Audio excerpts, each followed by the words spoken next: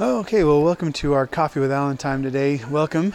We are going to be talking about a couple things today. I wanted to talk about from my sermon on Sunday. A couple things. So the first one was I talked about this concept of loving your enemies. And for this is from Luke chapter 6. I'll just read that real quick, just a little bit of that. So Luke chapter 6 is verse 27. But I say to you who will listen, listen up. Love your enemies. Do what is good to those who hate you. Bless those who curse you and pray for those who mistreat you. If anyone hits you on the cheek, offer the other also. If anyone takes your coat, don't hold back the shirt either. Give to everyone who asks, and from someone who takes your things, don't ask for them back. Just as you want others to do for you, do the same for them. If you love those who love you, what credit is that to you? Even sinners love those who love them. If you do what is good to those who are good to you, what credit is that to you? Even sinners do that. And if you lend to those from whom you expect to receive, what credit is that to you? Even sinners lend to sinners to be repaid in full. But love your enemies. Do what is good and lend, expecting nothing in return. Then your reward will be great, and you will be children of the Most High. For he is gracious to the ungrateful and evil. Be merciful, just as your Father also is merciful. So I started out with this conversation about what hate is, or your enemies, loving and hating, and these different definitions to the different words. If you haven't watched the sermon, go back and watch it. It's on the website, and also on our Facebook page. But just starting out with this definition of good and evil, love, hate, friends, enemies. And so as we get into this part, what does it mean to be an enemy? What does it mean to love your enemies? So love, as we talked about, the steadfast devotion to good.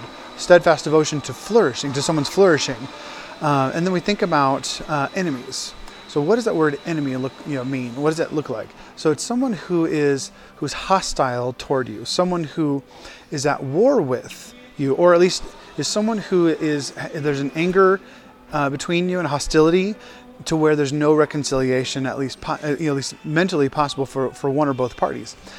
So it's this continual hostility between two people, or at least between a person and a thing, or between two people, or a person and a lot of people. Anyway, it's hostility between parties. This being at war with someone. And so as we think about loving your enemies, so loving, being steadfastly devoted to their good or someone's flourishing. And so being steadfastly devoted to those people who are hostile toward you. Now, a lot of times in our culture, so I wanted to touch on something about our enemies. Oftentimes we can perceive, though, of course, those who are outright, hate us, berate us, and everything. But even in our culture today, oftentimes we can interpret our enemies as those who simply disagree with us. And it's amazing to think about how much that actually comes to affect our hearts and our spirits. I had a text conversation with one of our ladies in the church, and just talking about how that becomes so difficult, especially when you're being corrected for something. Someone has a differing opinion, and you want to come together into a dialogue and a discussion, but it's almost like that first text message or that first conversation that says, "I disagree with you," or be warned about this. Sometimes we can have that feeling of, ugh, and there's a hostility in our heart, like a defensiveness. Now, if this is kind of confession time. I tend to struggle with being defensive and riling up inside of me, like, how dare you question my... I tend to grumble sometimes. And so for me, it's coming back to that heart of being humble, that heart of humility. That actually, I just read that this morning in my devotional time with the Lord as we were reading Isaiah 66. And this really, it hit me like a ton of bricks, and I think I even shared it on my Facebook page this morning after I read it, because it just hit my spirit like a ton of bricks. And this is Isaiah 66 verse 2, the second part of it. It says, "I will look favorably on this kind of person, one who is humble, submissive in spirit, and trembles at my word." I want to say that again. I will look favorably on this kind of person, one who is humble, submissive in spirit, and trembles at my word, respects the word of God, loves the word of God. fears the Lord. He said the fear of the Lord is the what? The beginning of knowledge, the beginning of wisdom. And that word submissive, being submissive in our spirit. So that word submission is bowing to other people, is to consider others more important than ourselves, is to humble yourself before the Lord because He's more important. But also this aspect of submitting one to another. It says in Ephesians chapter 5, it says this. Pay careful attention then to how you walk, not as unwise people, but as wise, making most use of the time because the days are evil. And I've read this scripture passage a few times on this podcast. So don't be foolish, but understand what the Lord's will is, and don't get drunk with wine, which leads to reckless living, but be filled with the Spirit, speaking to one another in psalms and hymns and spiritual songs, singing and making music with your heart to the Lord, giving thanks always for everything to God the Father in the name of our Lord Jesus Christ. Here it is. Submitting to one another in the fear of Christ, the trembling of, in honor and respect and awe of Christ. And then it continues on. This is, wives, submit to your husbands as to the Lord. So it actually, the word there in verse 22, the word submit is actually not there. The word submit is taken from verse 21 in the verse right before. It's submitting to one another in the fear of Christ. And what it actually says in verse 22 is actually, wives, likewise to your husbands. And so it's this, as we submit one to another, we're submitting one to another. And that means it's a conscious decision to consider someone else as more important than yourself. It's a conscious decision to say, they said something that they disagreed with, maybe something I said or something that I like. I need to take note here. I need to listen up. I need to listen to my brother or my sister in Christ as they're either trying to warn me about something, or they're loving me through something, or they disagree with us, and maybe we still disagree with them.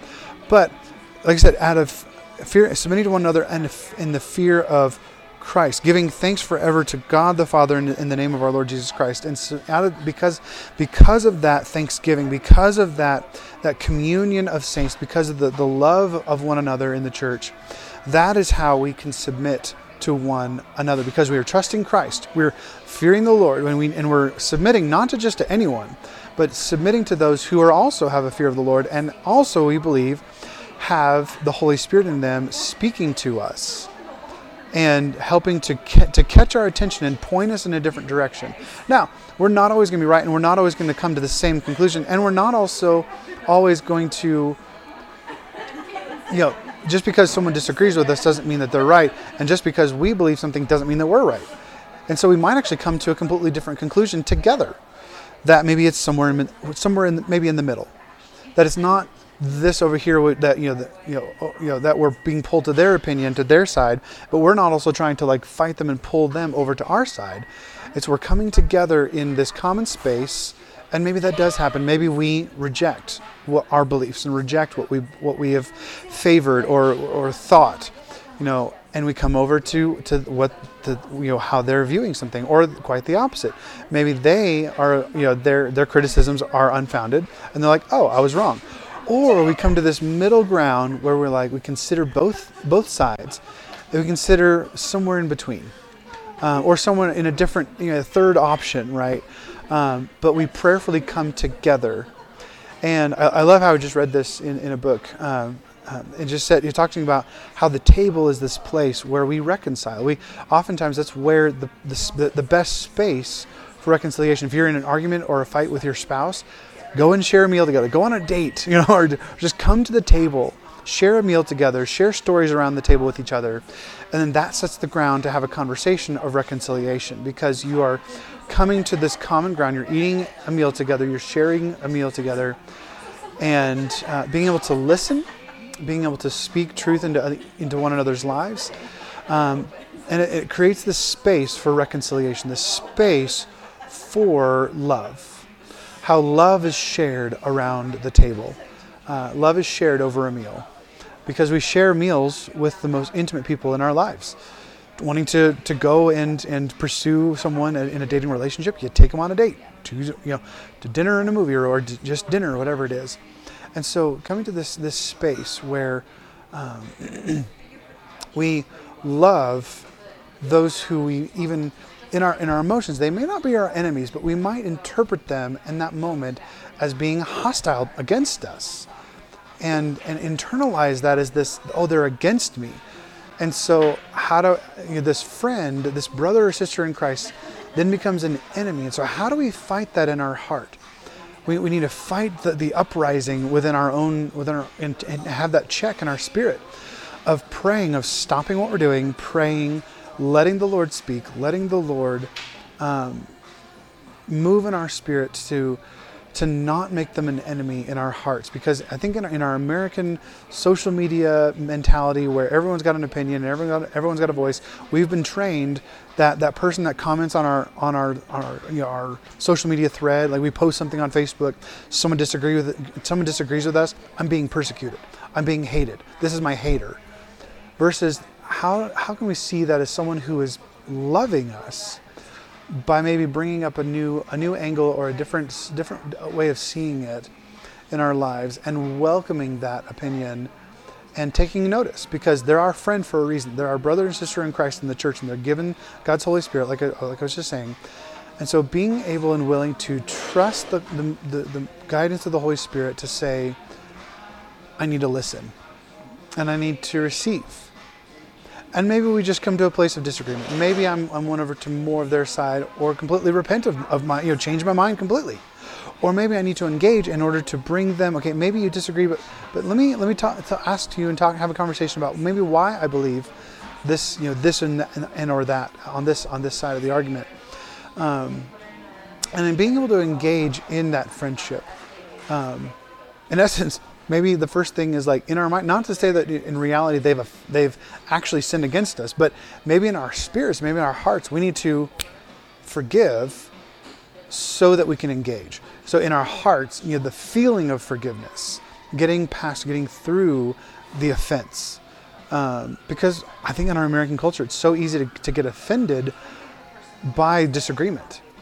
But how do we engage with people? That's the question we need to ask. How do we engage with people that disagree with us, that see things from a different perspective? And that's why I went into this the second thing that I wanted to kind of talk about and bring into this.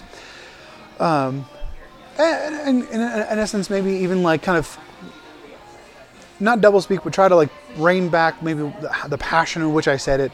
That I said the gospel is not black and white on Sunday. And I want to be careful with how I even speak about the gospel. I want to speak about the gospel in the sense of reverence, and not just quickly speak things. And I think I may have done that a little bit on Sunday. I was bringing in something that wasn't developed. It actually wasn't in my material when I even said that and kind of went into that. And so I need to learn to pick up on those cues and to stop what I'm saying and say, okay, maybe I'll come back to that next week after I've developed it, or it's maybe a different portion. Even my wife was saying, yeah, it was good, but it just was out of place. And so it may have gotten lost, and maybe the understanding of it may not have been there. It may not have been beneficial for us. And so I want to say, I want to repent of that, bring it back, nix it, and that to say that the way that we encounter the gospel is not black and white.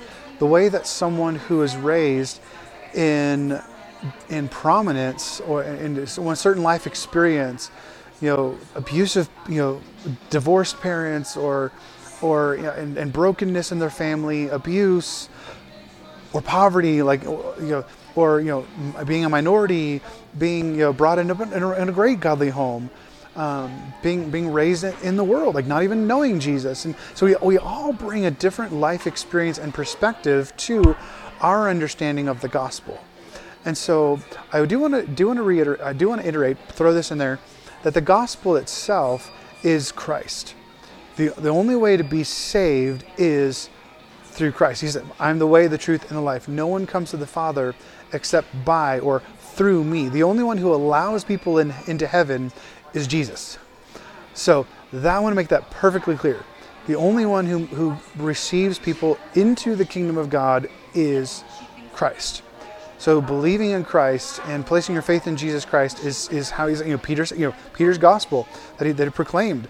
Repent, you change your mind, change your thinking about your reality, and believe the gospel. Be baptized, be immersed into Christ, be immersed into the kingdom of God, be immersed by the Holy Spirit, in the Holy Spirit, and walk in the newness of life. Change your way, deny yourself, pick up your cross, and follow Christ.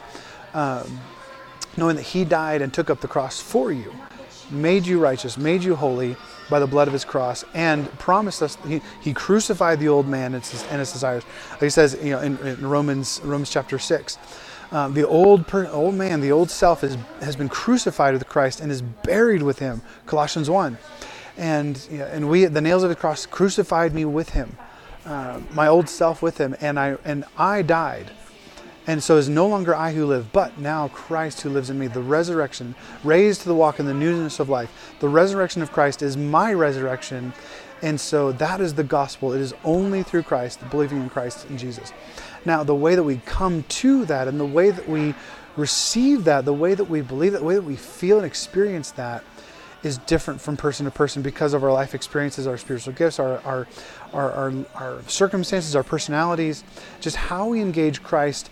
Because if we believe that each person is created individually by God, then we have to know that we have God has a purpose and a plan for how he creates each person to engage with him. He doesn't just want all of us to come to one experience, one perspective, because that would be boring. But also because, that's not even godly. That God created each person to experience and to bring something different to the table, to bring something beautiful to the conversation of our faith, to bring something amazing to the journey of Christ in one another's lives. That's why I said, all of us have a need to participate in cultivating the body of Christ. And ears and eyes and arms and legs and toes and noses and mouths, and we all play a different role in the body of Christ. We all are a different portion, a different part of the body of Christ, created for a specific reason, created for a specific purpose, to benefit the rest of the body of Christ, to build one another up in love, to build up the body of Christ. Ephesians 4. And so I want us to see that the gospel is not black and white, but the gospel is full technicolor of colors that we don't even know yet, that we'll get to perceive in our perfected state in the kingdom of God in heaven. And so as we I want us to see that it's not gray. I'm saying the gospel is gray. I'm saying the gospel is full color. The gospel is so multifaceted. The gospel and our experience with God is so nuanced. I love that word, nuanced, because we all bring things to the table. God speaks to each of us in a very personal way, and he uses that personal way to speak to others so that they can encounter a different aspect of God that they in their own perspective can't see on their own. And so we all bring things of God to the table through our personal relationships with him, through our journeys with him, through the way the Holy Spirit wants to speak through us, and the spiritual gifts that he gives each one of us to benefit one another in the church.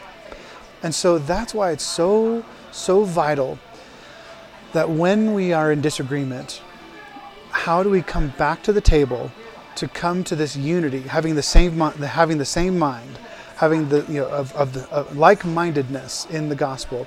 I love Augustine, and reiterated again with I believe it was John Wesley, where he said that in first things we need to have unity. In the gospel of Jesus Christ, that Jesus Christ, the Apostles' Creed, I believe in God the Father, maker of heaven and earth, and Jesus Christ, his only Son, born of a virgin birth, and crucified, was died, and was buried, rose again to the newness of life, and ascended to the right side, to the hand of the Father, right hand of the Father, where he sits enthroned. I believe in the Holy Spirit, the holy universal church, the communion of saints, and life everlasting. And look at the Apostles' Creed, this beautiful, those are the first things. This is the gospel of our faith, the main tenets of the Christian faith. who you are as a saint and who Jesus, who God the Father, God, Father, Son, Holy Spirit is. And so those are first things. In first things, we need to have unity. In secondary things, we need to have charity. Liberty. Sorry. Second things, unimportant things, like, I wouldn't say unimportant. I would say less important. Things that could bring division, things that could bring offense, that could bring division and separation in the church. To say, if you don't make this a first thing, basically, like things like the gifts of the Holy Spirit, charismatic or cessationist. Women in leadership in the church, or how to take communion. It's odd to me that the one thing that's supposed to be the most powerfully unifying in the church is such an element of division in the church. Like, if you don't do it this way, then you're not doing it right, and therefore you're not orthodox. And all this stuff, like, there's all these different things that divide us that are secondary issues.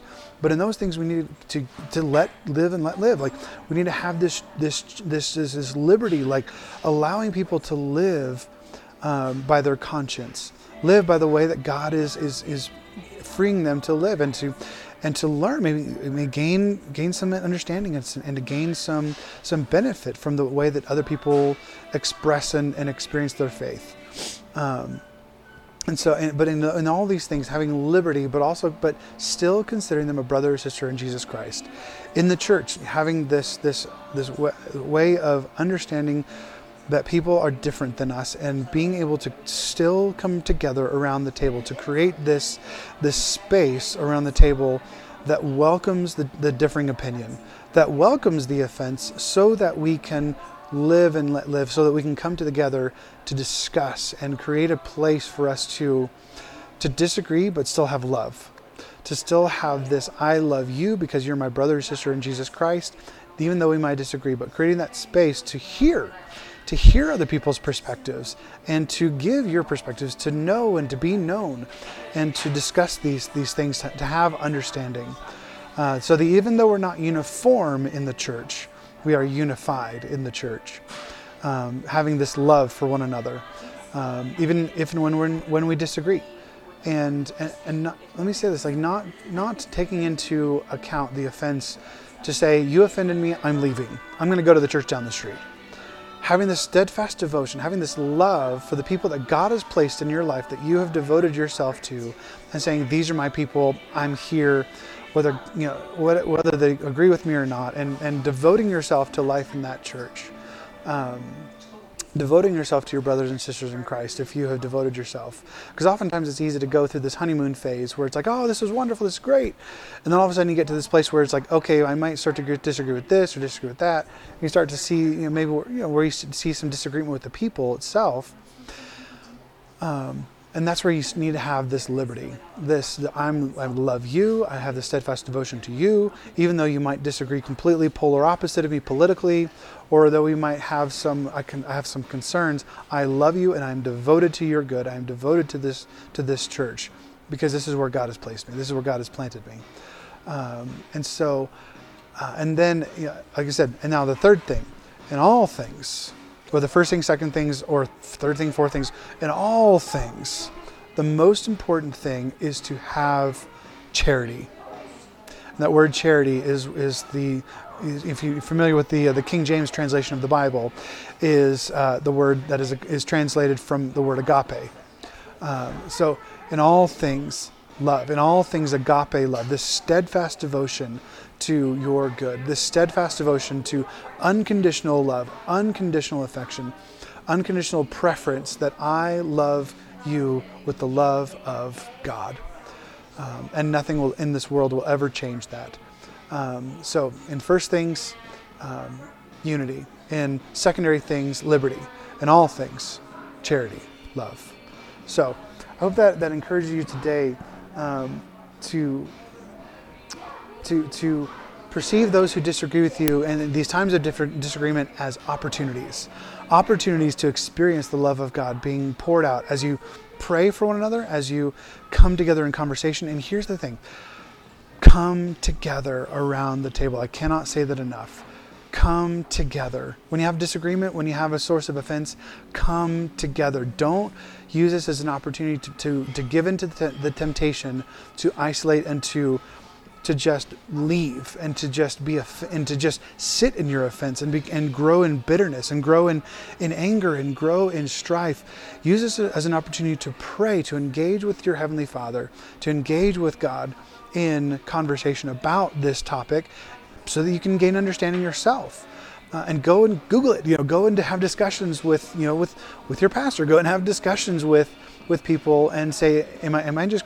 And then come back to the table with the person who you may have a disagreement with.